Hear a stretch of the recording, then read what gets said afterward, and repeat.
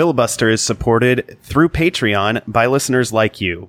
Check us out at patreon.com/filibuster. We also get support from the Ehrlich Law Office, discrimination, wage, and litigation solutions for the District of Columbia and Northern Virginia. They handle workplace discrimination, non-competition and non-solicitation litigation, civil rights, and a whole lot more. For a free consultation, go to ehrlichlawoffice.com/filibuster.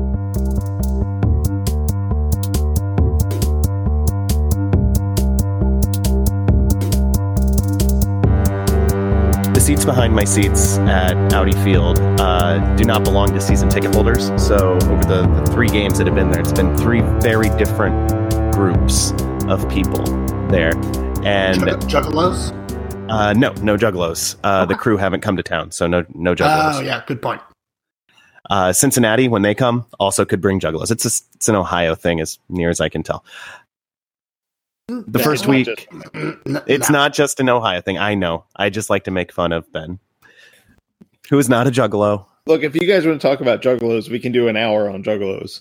I can do an hour on juggalos without any help. All right, Jason, I think that's an idea for a bonus episode for our Patreon patrons. Okay. We should bring on Caitlin Buckley to talk about juggalos. She's got direct experience. Not that she was very happy about it, but it happened. Anyway, the first week, it was definitely the first-time soccer crowd, young professionals there as a social thing. They were excited to be there, but they didn't bring a lot to the table, I guess.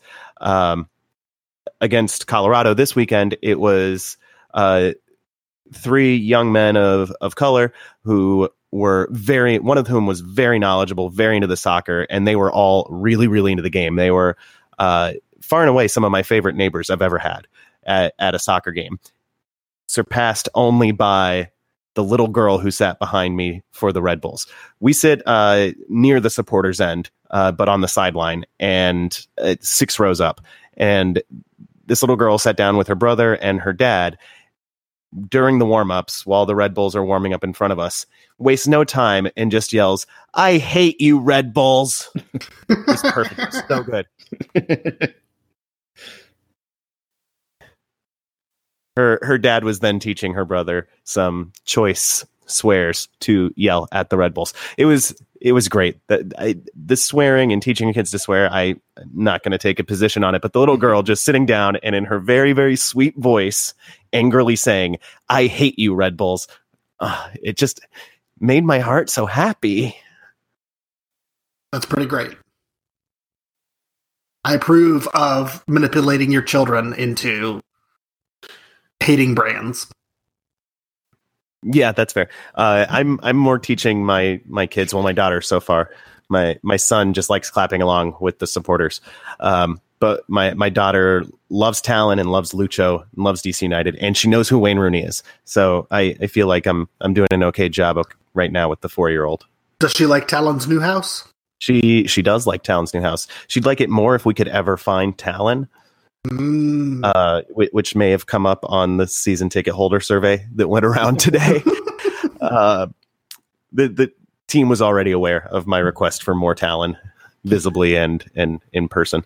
But that's my family. Not everybody's family is as obsessed with Talon. Hey, welcome in. This is Filibuster, the Black and Red United, and I Hate You, Red Bulls podcast.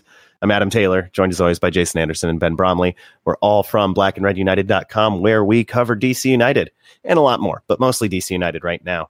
That's what we're talking about. There were 2 games last week. As I alluded to, United fell 1-0 to the Red Bulls and beat the Colorado Rapids 2-1 on a late own goal created by Ulises Segura. We'll break down both those games, and we will preview this weekend's upcoming tilt in Montreal. Before we do anything, though, Jason Anderson, what are you drinking?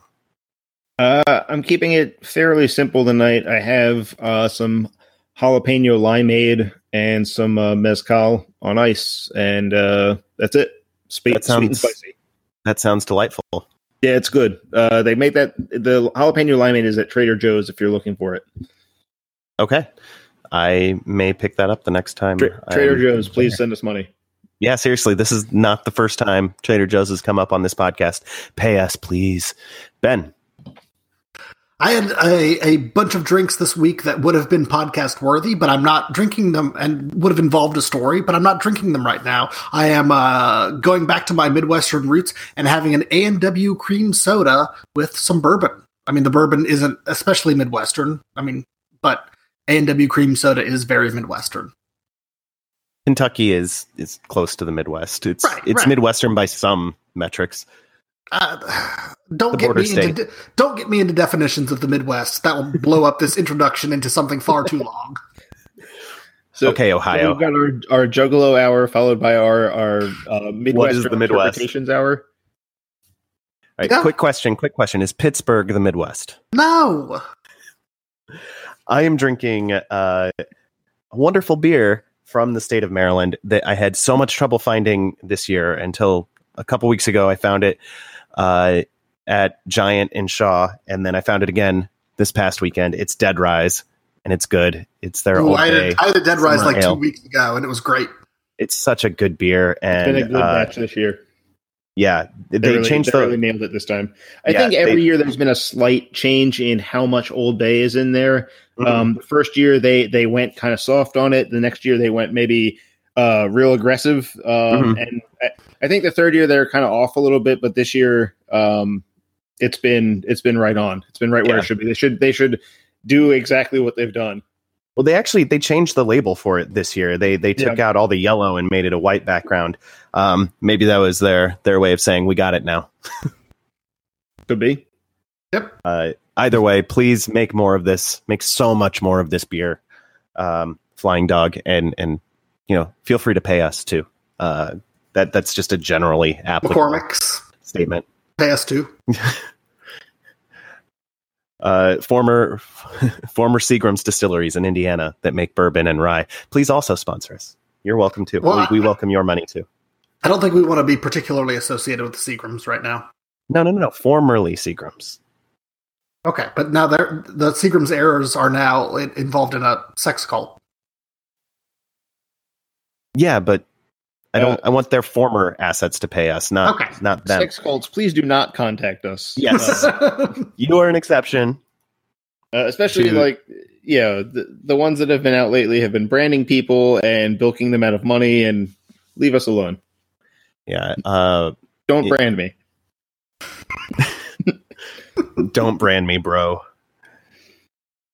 Two very different games at Audi Field last week, which listeners to last week's show should have known to expect, because we got into the differences between them. Unfortunately, those differences extended into the results. As I said at the top, DC United 0, Red Bulls 1 on Wednesday night, and then United beat the Rapids 2-1 on Saturday.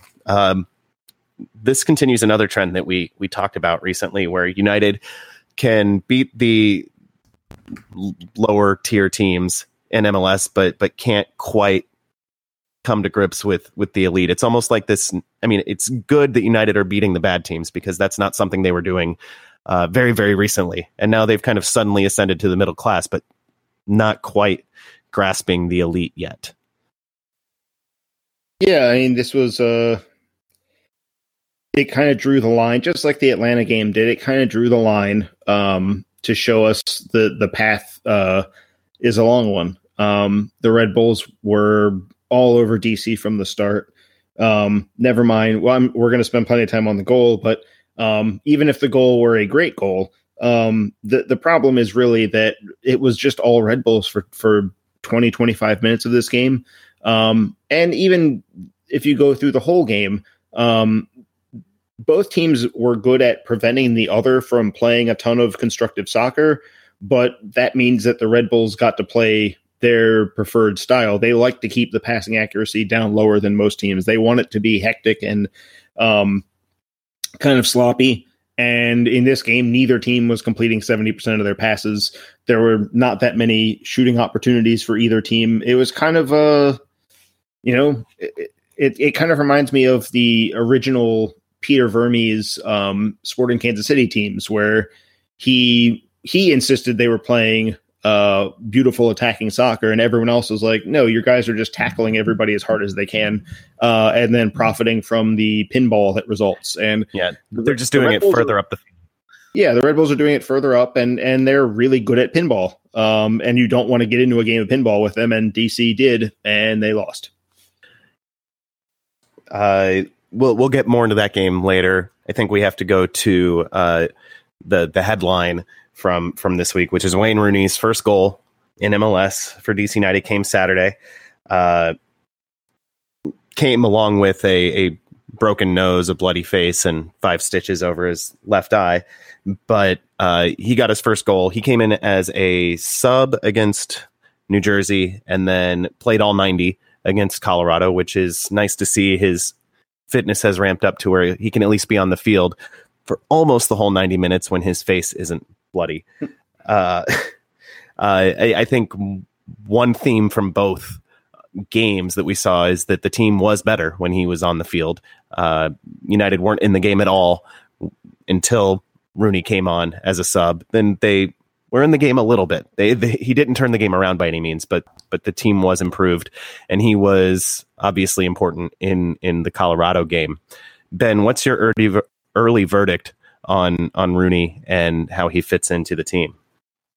I think Rooney fits into this formation the best out of anyone so far this year. And I think when he's not able to be on the field, they have to significantly enough change it to make up for the fact that he's not drawing attention and he's not making people concentrate on him.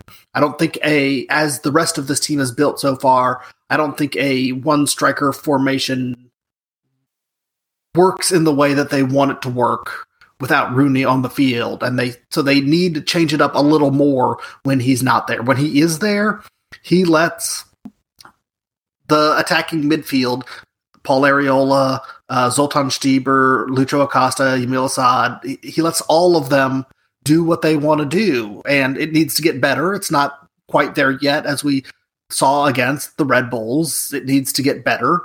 But he helps them do what they want to be able to do.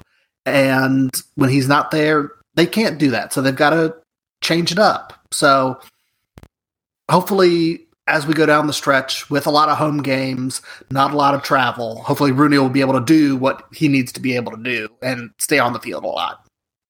Yeah, it's worth noting Darren Mattocks is going to get plenty of run in this, both as a sub and as a starter, because games are going to come fast and furious. There's, I think, as many weeks from here on out with midweek games as there are not. And that's going to require rotation. And hopefully we get the Darren Mattocks that was playing in between the time Rooney was announced and he actually joined the team, where we had this relentless, completely dialed in version of Darren Mattocks, who scored, over half a season, more goals than he ever has in a full MLS season. Right, and I also think not the guy we saw against the Red Bulls, who was passive and reactive and just didn't seem to be fully engaged in the game. His game against the Metros was one of the worst games I've seen him have this year, Darren Mattocks. Yeah, and going back to what they need to do, I'm gonna not bite your bullet and pivot away, but I think what they need more of is what Russell Canouse provided. And if he's on the field with Darren Mattocks, I think it's a very different story than what we've seen so far this year with Darren Mattocks in the midfield that they've had. Well, let's talk about Canouse. He made his first start of the year on Saturday against Colorado, replacing Paul Arriola, who was suspended for yellow card accumulation. After getting a yellow shortly after, he had a goal correctly disallowed for offside against the Red Bulls. It was close, but it was the correct call. It was. I say begrudgingly. It was. Anyway, Russell Canouse came back. First start of the year after spending the first half of the year injured and in various stages of recovery from injury. And all he did was have a team of the week performance and just completely boss that midfield. Jason, I mean, reminds us why we loved Knaus so much and so quickly after the close of the transfer window last summer. Yeah, I think maybe one of the most telling things was after the Red Bulls game, Ben Olsen said that Knaus made as many tackles in his 23 minutes as United had made as a team in the entire first half of the game. I don't know if that actually is technically true, but it certainly felt that way. He was really, 23 minutes, he was heavily involved defensively. His passing accuracy was, for this game, in a game where no one was passing very well, his was better than most. Maybe a little more, there was a lot of sideways stuff to fullbacks because DC was trailing and the Red Bulls were packed in. So, Knaus knows that he's not necessarily the guy to break that open. So he's just trying to feed people who will do it. So maybe it feels a little like he's playing it safe, but I think in this circumstance, he did a very good job with what he needed to be doing. And I think he also helps turn the tide of the game a little bit. It feels like when you've got Knaus in the midfield, it feels like you're on the front foot because he's in people's face. He's always able to chase down these lost causes, to pop balls loose that don't normally come loose. It's a similar, in its way, it's similar to what we got when Areola was moved into the middle, where the range that he gets covered very quickly, there's just no time to breathe in that midfield. And he's more physical than Areola. He's a better tackler than Areola. But it's a similar idea where it's hard to do any, if you're the other team and you want to play into the middle at all, it's really hard to get in there because you've got these guys that are fast, that know they're going to get to the ball first, or that they're going to get there so fast that your first touch is already in danger before you even got the ball. And it changes how teams play. It forces them to play a lower percentage game going down the wing where the touch line is hemming them in. And you also end up with a lot of crosses, which they don't, a lot of teams outside of Vancouver, most teams in the league are trying not to have a ton of crosses in games because they know that means that it's a low percentage thing and they're probably playing from behind. And when you add Knaus to that midfield, you really start to make it, it's just extremely difficult to do anything with him in there. And the Rapids found that out the hard way on the weekend, and the Red Bulls also, they've got Tyler Adams, who's also, very well known for being that kind of player. He does the same kind of thing. And Knaus doesn't get anywhere near as much attention as Adams, but I think this was a game where we saw that the gap between those two isn't that great. And I know Adams is much younger, and that's why he's much more hyped. But in 2018, right now, if you just put these two teams on the field, Knaus's job with this group is essentially to provide the same sort of bite and range that Adams provides. And, Olsen's got he's got a good problem in front of him, but he does have a problem where how do you accommodate Knaus and Durkin and Acosta and Areola in a midfield that only carries 3 players, or a central midfield that only carries 3 players? Yeah, that's something I actually want to get into a little bit. Who do you want to see against Montreal out of those 4? Who sits? Because Acosta, he had the assist on Rooney's goal. He's the team leader in assists. He has 8 assists through the first half of the season. United now 17 games in, halfway through the year, only played a small handful of home games, and manages to have 8 assists. That's on pace for, doing the math, 16 or more if you assume the team scores more at home, which is a pretty good year. 16 assists. You feel like he has to be out there. Areola has been a revelation. Knaus is obviously all action all the time. Durkin provides a passing element nobody else does. Ben, who sits?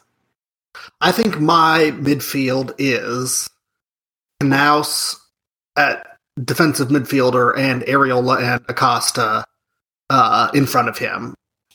I think at this point they need to score a lot of goals, and I think Knaus can do the defensive work and still shuttle around passes, and then Areola and Acosta can do more incisive pass work and attacking. And I think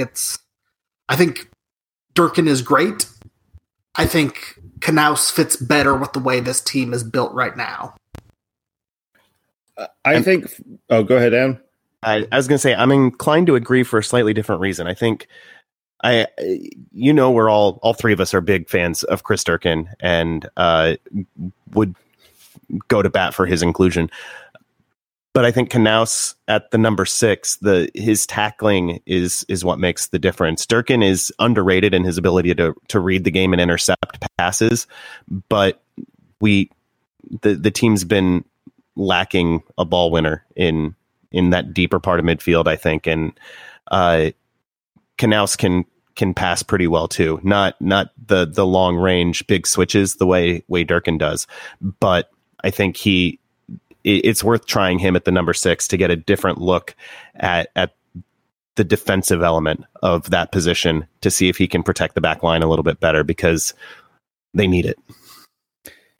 I'm going to get a little clever. I think for Montreal, with Ignacio Piatti out on the left, I think there should be a really hard think given to keeping Durkin in, playing Knaus at the 8, keeping Acosta in the lineup, and moving Arriola onto the right, and bringing Zoltan Stieber off the bench in this one. Given that we're not.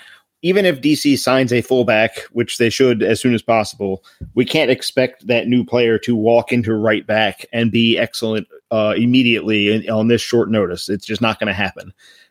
So O'Neal Fisher, most likely, or Jalen, even if it's Jalen Robinson, anyone that we're going to put out there is up against Ignacio Piatti and is going to need help. And the best wide midfielder on the team as far as helping back defensively is Paul Arriola. So. Yeah. I think for this specific game, Olsen kind of has an out in that there's a path to putting all 4 of them on the field for a specific reason.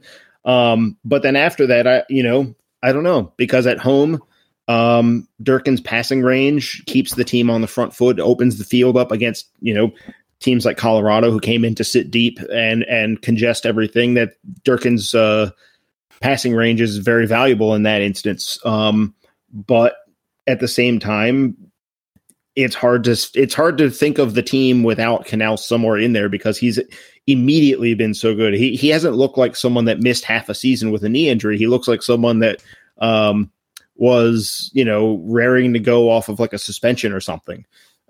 So it's a difficult problem to sort. It might become a thing where it's like, for Montreal, maybe it's best to have Arriola on the right. Maybe after that, you look at the scenario and say, this game, we need Durkin and Arriola and Acosta, but the next game, maybe we need Knaus, Arriola, and Acosta. And it might become a game-to-game thing. But it's good where it's not just, these are our 3 midfielders and that's all we can do. Now we've got the ability to look at take different looks for different opponents. And that'll also keep people fresh because, as Adam said, the number of games coming up is it's too many games. It's a little absurd. Can I talk about wingers tracking back and the Colorado Rapids goal? Yeah. So I was rewatching this before we went on air, and I rewatched it probably 6 or 7 times, especially on the tactical camera view that they had briefly. And as another aside, we can either get into it or not later, but the directing of soccer games so far this year has been awful, and the views available have been awful. But that's another issue. While we're on that, though, I want to say that the main camera at Audi Field is zoomed out too far. That's my one note on the directing front. I want it to be zoomed in more. Just a little bit. I mean, my note on the tactical cam view, or all the views on Colorado's second goal, is they were zoomed in too much, and I couldn't see enough of the field to conclusively come to a decision. But my biggest issue on that goal, to get into the substance of the goal, it isn't any like that play set up so quickly and so stupidly. Everyone on United was pushed up essentially into Colorado's half for a free kick that O'Neal Fisher then took short to Kofi Opare, who didn't know what to do with it, so tried to pass it back to Fisher, and then Colorado intercepts this short pass and is off to the races. It was such a ridiculous play. Right, but I was looking at the tactical cam view, and on Kellen Acosta's run,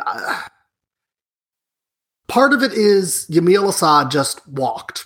He could have run back and tracked Kellen Acosta. He was one of two available options. The other option is, and since this was off camera, I couldn't tell, but the way he ran makes me assume that Joseph Mora was tracking somebody out on the wing and then sliced back in when he saw Kellen Acosta running in on goal alone. But because of the way the camera was, I can't be sure that he was actually tracking someone and not just marking space. Right. Either way, it was the wrong decision by him, which right, he's but made a few really questionable decisions in defensive transition. Oh, for sure. But speaking of, like I was saying to introduce this, speaking of wingers, Yamil Asad, like once the turnover happened and Kellen Acosta was on his run, and he was like in the same position that Asad was in, and Asad was just like, nah, not doing it. Well, that kind of gets into what was really upsetting about the Colorado game was it. The game never should have been this close, and it seemed like there was a lot of United feeling comfortable with a 1-0 lead in a game where the other team had missed a penalty up to that point. And after the first half was actually pretty even, which is sad. Because the Rapids were playing they have used that diamond once before, but it was a mid-game. They had a rain delay in RSL. The game was delayed by like 90 minutes for lightning or something like that. And they switched to the diamond in the locker room. But that was it. That was the one time they've done that out in the open for everyone to see. So this was their real debut of that formation as their starting plan A for a game. And the Rapids are bad, and the game shouldn't have been so even before halftime.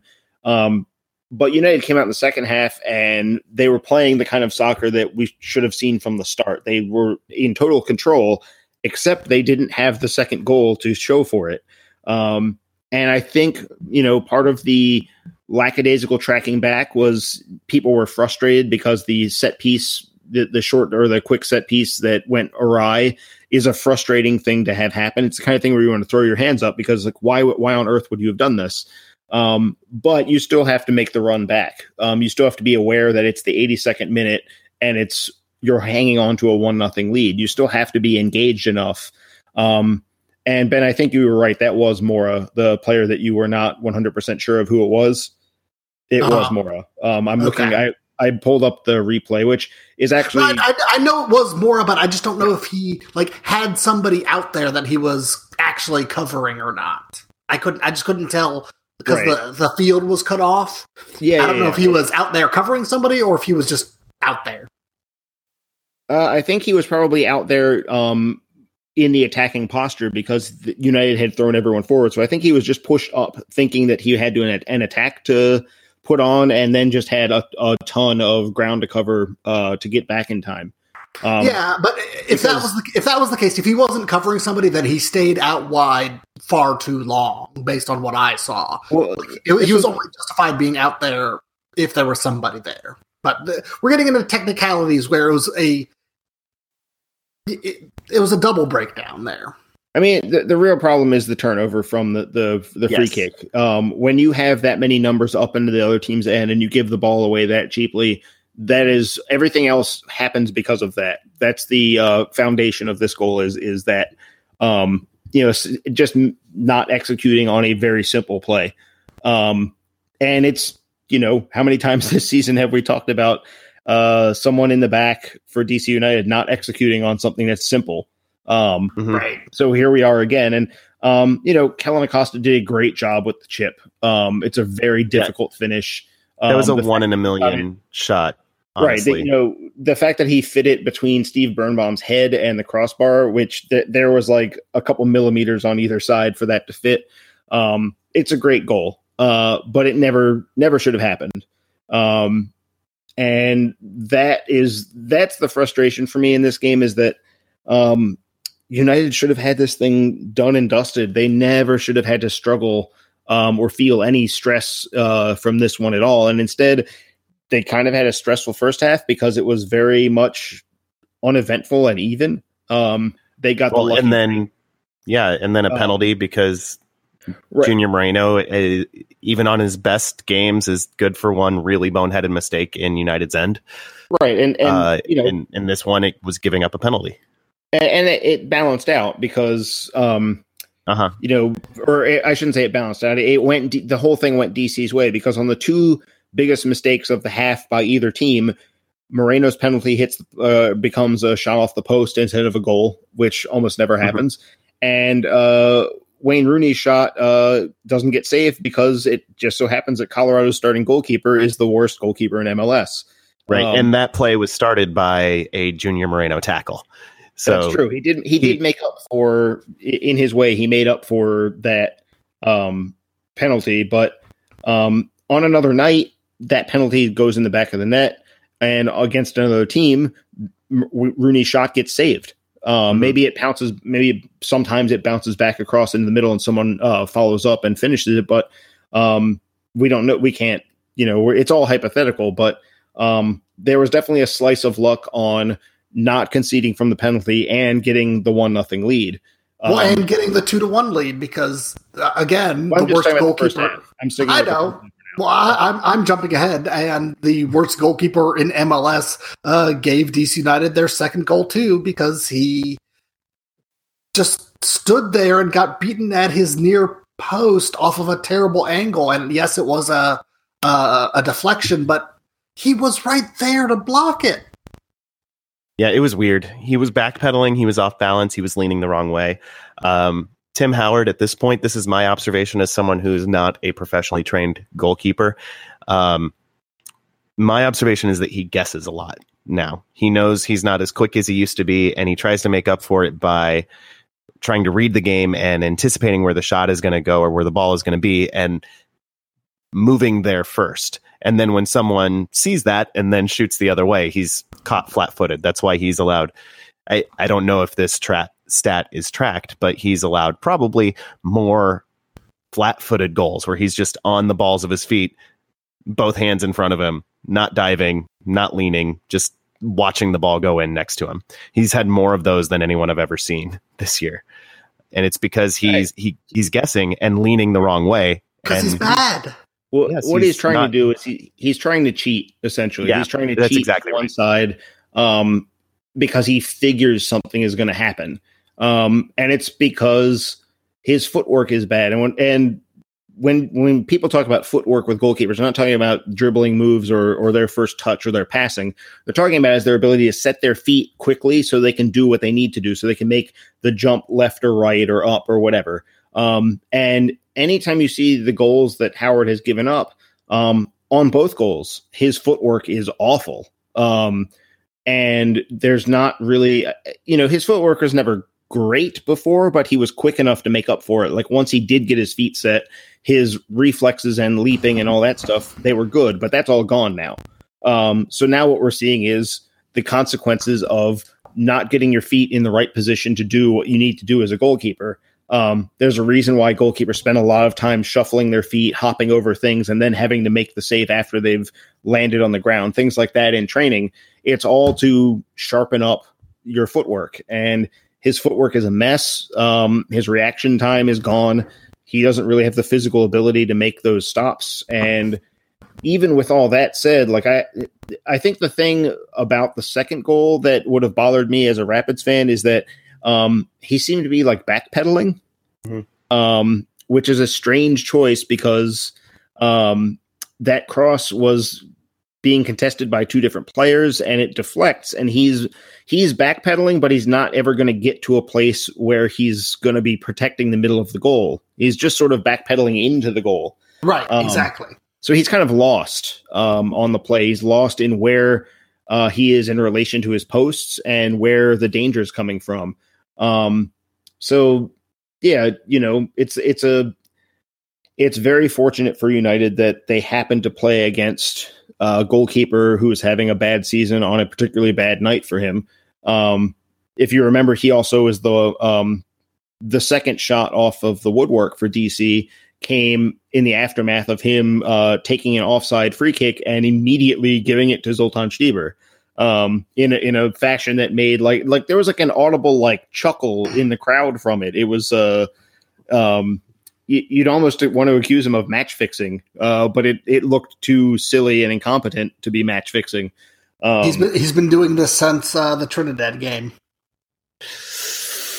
He's been doing it since he came back to MLS. Well, that too. But United got away with this one. The whole game is them getting away with it, and they deserve to win, I think, on the basis of their play. But when you're only up 1-0 in the 81st minute or 82nd minute, you don't get to make a giant mistake and have people fall asleep. Because even the Colorado Rapids of the world can equalize at that point. And United is not so good that they're not the kind of team that can just brush that off and you would expect them to then go out and score. They don't have that mental strength yet that we see in the best teams in the league. Atlanta is the kind of team that would do that routinely. If you held on to 1-0 and then got your equalizer late, they're the kind of team that says, like, we still have time to go get the second goal. DC is not there yet. And I do believe one of the quotes from Ben Olsen after the game was that he felt that it was really important that they saw that they are able to retake the lead after coughing up a goal, because they've been coughing up goals with the lead all season long. They've been the worst team from a lead in the entire league this season.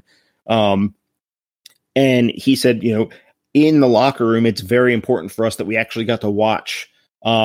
We got to see ourselves figure out how to take the lead back after losing one. He's like, we don't want to lose the lead, but it's a big deal for us that when we do lose the lead, we don't necessarily have the 6 or 7 recent games where we're like, oh, you remember we had that lead and then we didn't come back. It happened again, because it starts to be a self-fulfilling kind of prophecy. And now they've got this other evidence where they say, hey, the last time we did this, we still fought back and got something from it.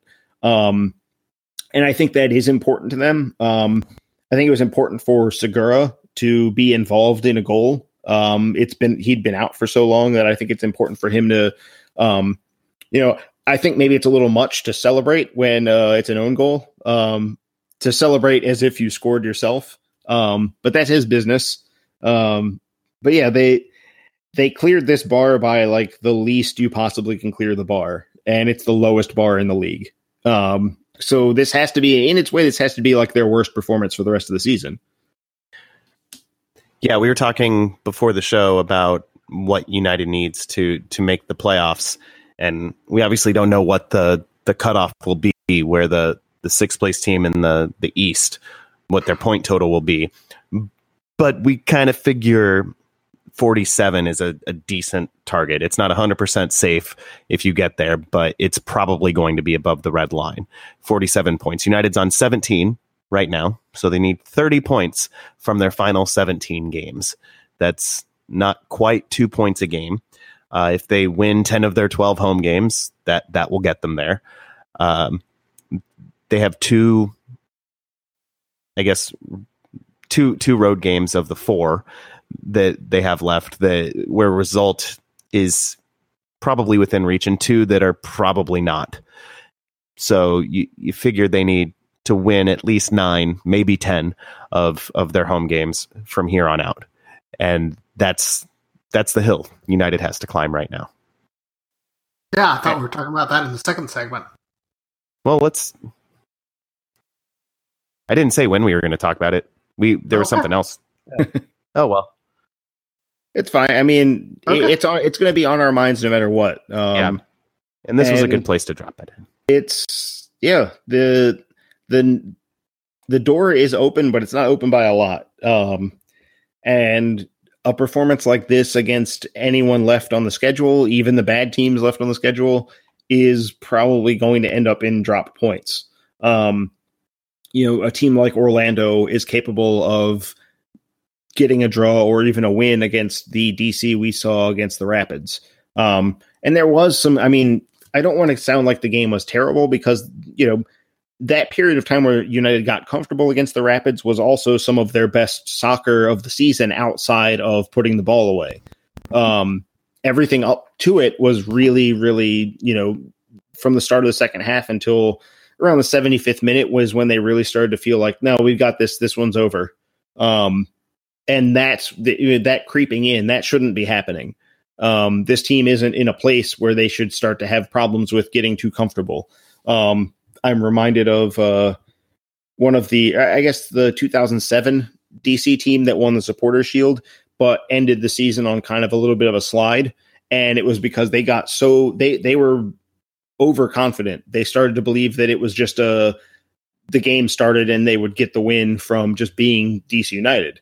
And this team in the second half kind of had that same air. And it's like, guys, we are still at the bottom of the standings. Like we've not earned the right to feel that way, even against the Rapids.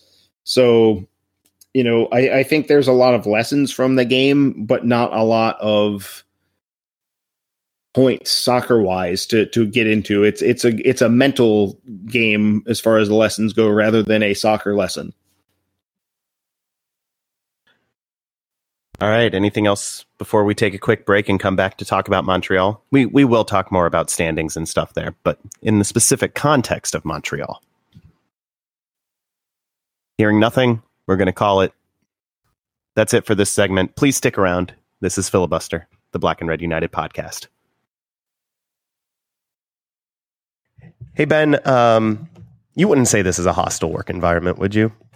You can tell me. Depends. I mean, well, I should ask you. I mean, are goats hostile? I think goats are hostile. I think that they are secretly trying to take over the world. But if this were a hostile work environment, or if I were trying to steal your wages or do something else nefarious, I'm really not. But in a workplace environment, you know who to call, right?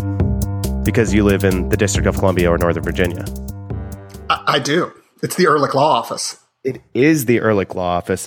They offer discrimination, wage, and litigation solutions in Northern Virginia and the District of Columbia, which means I can totally create a hostile work environment for Jason. Except, no, they wouldn't want me to say that. That would be bad. I do not want to create a hostile work environment for anyone. But Jason couldn't call them nonetheless because he lives in Maryland. Sorry, Jason. I'll fight my way through this. All right. They handle workplace discrimination, wage theft, non-compete clauses, and non-solicitation litigation. They handle civil rights and government takings and disability and education law. They handle a lot of things. And if you are interested in a free consultation, head to ehrlichlawoffice.com/filibuster. Welcome back to Filibuster.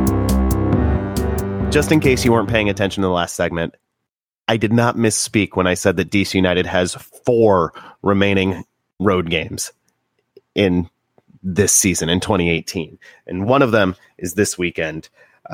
It's actually a deceptively big one. DC United heads up to Montreal. Watch it Saturday night, August 4th, 7:30 p.m.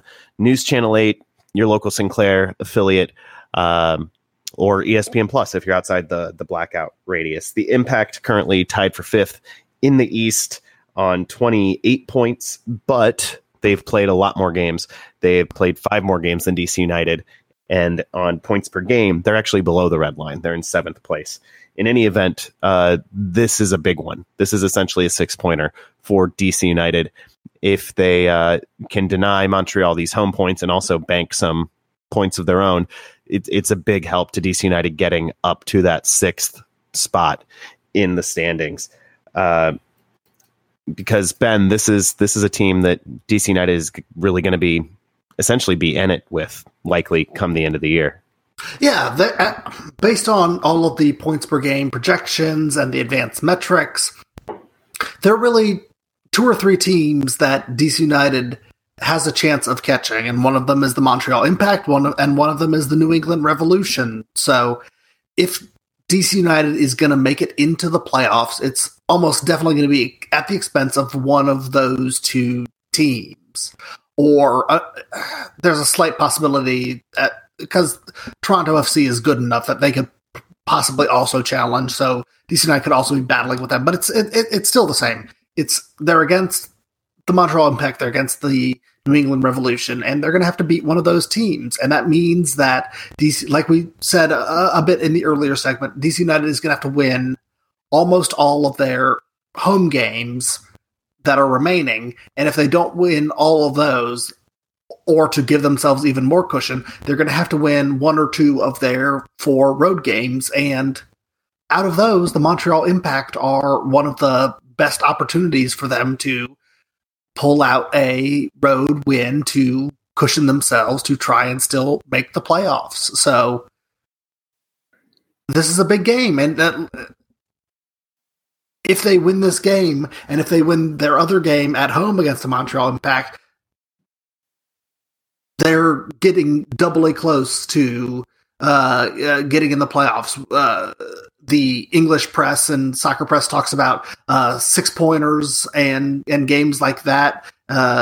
You could conceive that these 2 games would be 12-pointers just based on the amount of the swing that is at stake. So this game and the way that DC United presents themselves is a big indicator of how the rest of the season is going to go. Montreal has had a weird season to date. Like I mentioned, they're in 5th place right now. They've played 2 more games than the Revolution. They're actually pretty much on par on games played with the most of the teams in the conference are on 22, 23. Some of them are on 21. DC United, much further down as far as games played. But they have a ton of losses and a terrible goal differential. Jason, you were quoting a stat before we recorded. What was it? Montreal. You say it. You'll say it better than I will. The same day that Montreal was losing their 10th game of the season, DC United was playing their 10th game of the season. On May 26th, DC drew 1-1 at LAFC in their 10th game of the season. At the same time, Montreal was losing at Minnesota United, and it was their 10th loss. They were, at that point, 3 wins, 0 draws, and 10 losses. So their start was just horrific. But they don't draw games, so right. Almost all they've got 1 draw and 9 wins to go with 13 losses. Right. So it took them because the draw was only not their last game, but the game before that.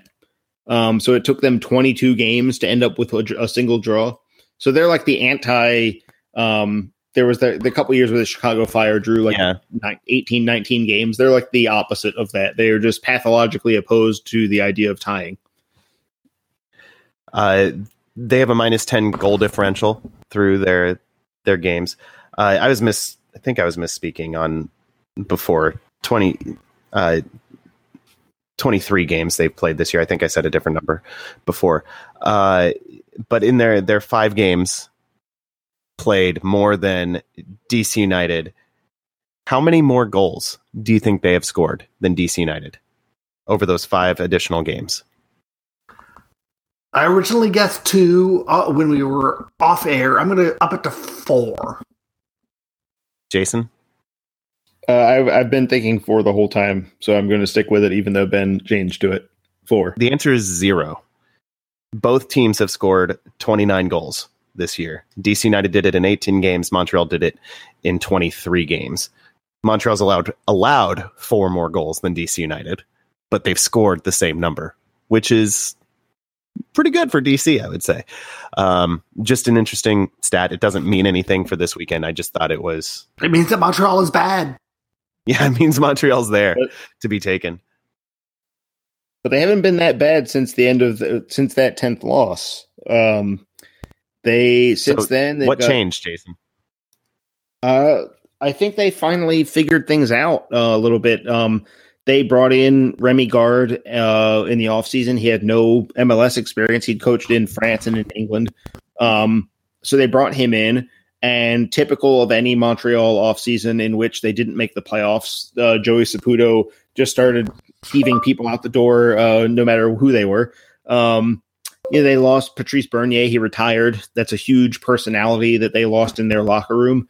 And I think it took them – I think that they expected that the preseason would be enough to pick up the pieces and get back cohesive. And obviously that was not the case because they lost 10 of their first 13 games. But I think they finally got around it. They had, they went from losing badly. They had a stretch where they lost 4-0, 3-1, 5-3, and 4-1. But then they started losing like 1-0 here and there, and they started, just drifting in the right direction. There's never any one moment that galvanized them or anything. I think they just finally started to get, Guard figured out the league a little bit. I think his players started to get his message a little more. Maybe he changed his message a little on some specifics to make it a little more simple, or maybe he gave up on some ideas that just weren't working. I'm not 100% sure, because when they were on that losing streak, I didn't see that many of those games because it was just like, well, Montreal's terrible. There's nothing to be gleaned from watching them get killed by Atlanta. But they got out of the tailspin. And since then, some of it is they've played some bad teams. They're on a 6 wins, 1 draw, 3 losses run in their last 10, but those wins include wins over Orlando twice. Orlando's been miserable. This was at like the pits of Orlando. Like those 2 games were basically Orlando's hitting bottom. They beat Colorado 2-1. Sound familiar? At home. They beat San Jose. So it's part of it is that their schedule just got easier. They just started having to play the bad teams all of a sudden. But some of it is that they've settled their back four a little bit. It's at one point it was just like every game it was a new group of guys. It's still kind of, there's still a little bit of instability there, but Rod Fani, who they brought in from France, he's 36 or 37. So it was like, oh, he's too old. He has turned out to not be too old. He's a young 36, 37 because he's still got some speed. And that added quite a bit for them, that they weren't so easy to beat over the top. Just having him able to keep up with some of the faster attackers has helped. And in front of them, some of the new guys that they've brought in have started to settle in a little bit. And they've been less. There was a stretch of time where it was basically Ignacio Piatti and 10 traffic cones. And now they're actually looking a little bit more like a cohesive unit. And with Ignacio Piatti, you don't need to be great all over the rest of the field. As long as you're not terrible, you might have a chance. And they've always got a shot when he's in. And he'll be, unless he gets injured between now and then, he's going to be in on this game. Let's talk more about Piatti. For a few years now, he's been one of the most fun players to watch in all of MLS. And it's a little unfortunate he's stashed up there in Montreal. It's great for them, but he's someone that you want to go out of your way to watch. And Montreal's not a team you go out of your way to watch generally. But what is it that he does out there? Because he's that wide playmaker that kind of does everything. Yeah, he's just a tremendously gifted player. He's quick too. I think people might underestimate the fact that he's also able to get that extra distance he needs to do what he's going to do. He's always able to escape his marker when he gets one-on-one. It's not just that he fools the guy with the dribble. It's that he then gets a step on him and actually puts his move to good use. It's not just beating somebody, but it's beating them and getting around them. And I think that is more than anything, that's what makes him dangerous. Anything he does as far as assists and taking a shot, it's almost always off of the dribble. And, as much as it becomes tempting to say, oh, well, then you just have to shut him down on the dribble. Like, well, that doesn't work. No one in the league is good at that. No one in the league has figured out how to stop Piatti from beating them on the dribble. So you've got to find. Are you saying O'Neal Fisher is not going to be the guy who figures out how to stop Piatti on the dribble? It seems unlikely to me to expect that O'Neal Fisher has the secret formula to withstand Ignacio Piatti that no one else has. But if he does have that, he should only share it with his teammates on DC United. But otherwise, it's going to be more about keeping Piatti from getting much of the ball, because he's one of those players that when he's getting a lot of the ball, he makes things happen. It's not even if you do this against him, then he makes things happen. He'll just find a way to make things happen if he gets enough of the ball. So you really just have to try and restrict them from playing to him more than anything else, because stopping him directly is kind of a lost cause. You've got to find a way to keep his influence low by just restricting his touches. So other than try to funnel the ball away from Piatti, what should Ben Olsen be focusing on this week in training? What's the game plan? I mean, for me, I'm attacking their fullbacks. They don't really. They're kind of in the same boat as DC, where their fullbacks are just not up to what they would want. They're not playoff quality fullbacks. Dan Lovitz has been their left back all season, or not all season, but most of the season. And he was a guy that was a winger in college and was a conversion project by TFC, and at one point wasn't in MLS, and has stuck around through, hard work and all that, but there's nothing special there. Chris Duval is out injured. So now, Juga Raitala, who is a left back by trade and has played center back some of this season, has had to play the last 2 games at right back. So he's slowly moved his way across, just filling in for other people that were hurt. So he's playing on the wrong flank for him. He's not all that comfortable on the right.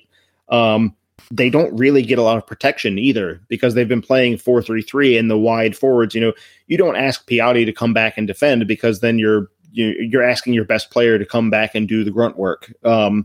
And Alejandro Silva on the right is also not necessarily inclined to come back and defend very much. So, Raitala and Lovitz, or, whether Raitala stays at right back or they bring somebody else in for whatever reason, they haven't been very good.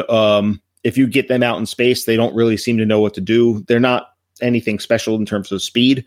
So I'm looking to attack those guys. I'm looking to attack the channels next to them as well, because I don't know that they're very good at positioning themselves quickly to get into those spots so that those gaps aren't there.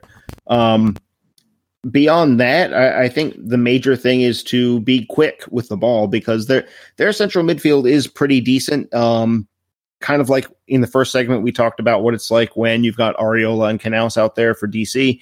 They aren't quite at that level in terms of quickness and that ability to just chew up ground and make it very difficult to play through the middle, but they're not bad at it.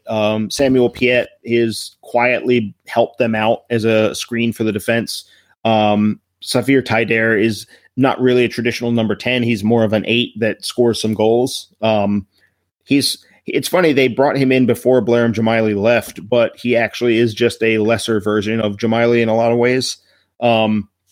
Maybe a little more, a little less selfish, but Jamaili actually made them a lot better last year when he was being selfish, when he just called his own number. That was for the best.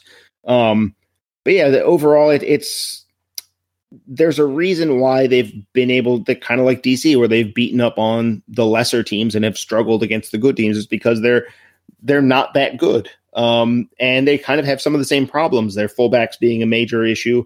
I would say that the other thing that comes to mind when I'm just now finishing up is that they aren't very good in the air defensively. They've given up a lot of set piece goals, especially earlier in the year. They were like head and shoulders worse than everyone else at defending set pieces early. They've gotten better at that, but it's still not a point of strength. It's kind of like the issue that DC runs into, that they ran into against Colorado, for example, where they just don't have a lot of big guys. They don't have much size on the field, and that makes it hard for them to defend set pieces all that well. So in this game, it helps DC because they're not playing against, a 6'7" center back partnered by someone that's 6'4". If Birnbaum and Briant, or if Opare maintains his spot, then fine him. If those guys can win an individual battle on set pieces, United might have a major advantage in this one, because Montreal doesn't do very well in general defending them, and if they're losing the battle against DC's best targets, then that's a pretty positive scenario. The assumption, I think, is that Wayne Rooney gets the start in this one, which gives us potentially what we've been wanting. If United's in the lead, Darren Maddox comes in to help see the game out against tired defenders, which would be pretty awesome to see that game plan actually work, because we've been dreaming about it since before Rooney even arrived. Ben, anything else you want to add on this? No, I just think it's an opportunity that they need to take advantage of. They're not going to have very many other road opportunities to win, and they need to do it. Yeah, this is really a chance to lessen the pressure that's on the rest of the home games. Yeah. Because any road points you can bank, you gotta. The pressure's not on you to do it, but it makes your job easier at home when the pressure really is on. Jason, anything else you want to hit on before we call it an evening? I feel like we maybe overplayed, and not just we, but like everyone that covers DC United might have overplayed the importance of beating Colorado. It was more of a litmus test game where it's like, if you can't beat this team, you have no place being in the playoffs. But this game against Montreal, I think, lives up to the importance. This is a huge game because when you look at the places these teams are in the standings, Montreal is the team most likely that DC has to pull out of the playoff spot. If they're going to get there, they're the team in the weakest spot. They've played the most games. They haven't been very good so far. They give up a ton of goals. They're the vulnerable team in that playoff group. And if DC can, even taking a draw against them, taking 2 points off of their table, that helps, because DC's got 5 games in hand on the Impact. And they're only 11 points behind them. So if you hold them to a draw, you've got a real chance down the road of overtaking them. And if you beat them, the chance gets that much better. But I feel like there should be significant pressure for United to feel like this is one they can't lose. Because if they lose, they're probably not going to catch that would put the Impact 14 points ahead with 15 games to play for DC. They're probably not going to make that up. So they can't let this gap increase between them and Montreal, because that's the target right now. Is the Impact look like the last team that's going to get in? So that's the team you've got to take down. That's it for us this week. Thank you all for listening. Find us at patreon.com/filibuster if you want to support us financially. Also find us at blackandredunited.com. We're on Twitter at filibusterdcu for the podcast, at blackandredu for the website. Send your emails to filibusterpodcast@gmail.com. Go to iTunes, SoundCloud, Google Play, wherever podcasts are available. Give us ratings and reviews. I'm told that helps. In my experience, word of mouth is also really, really good. So please tell a friend about the show when you're at a watch party for the Montreal game, or when you're tailgating before the next home game, or the one after that, or the many, many after that.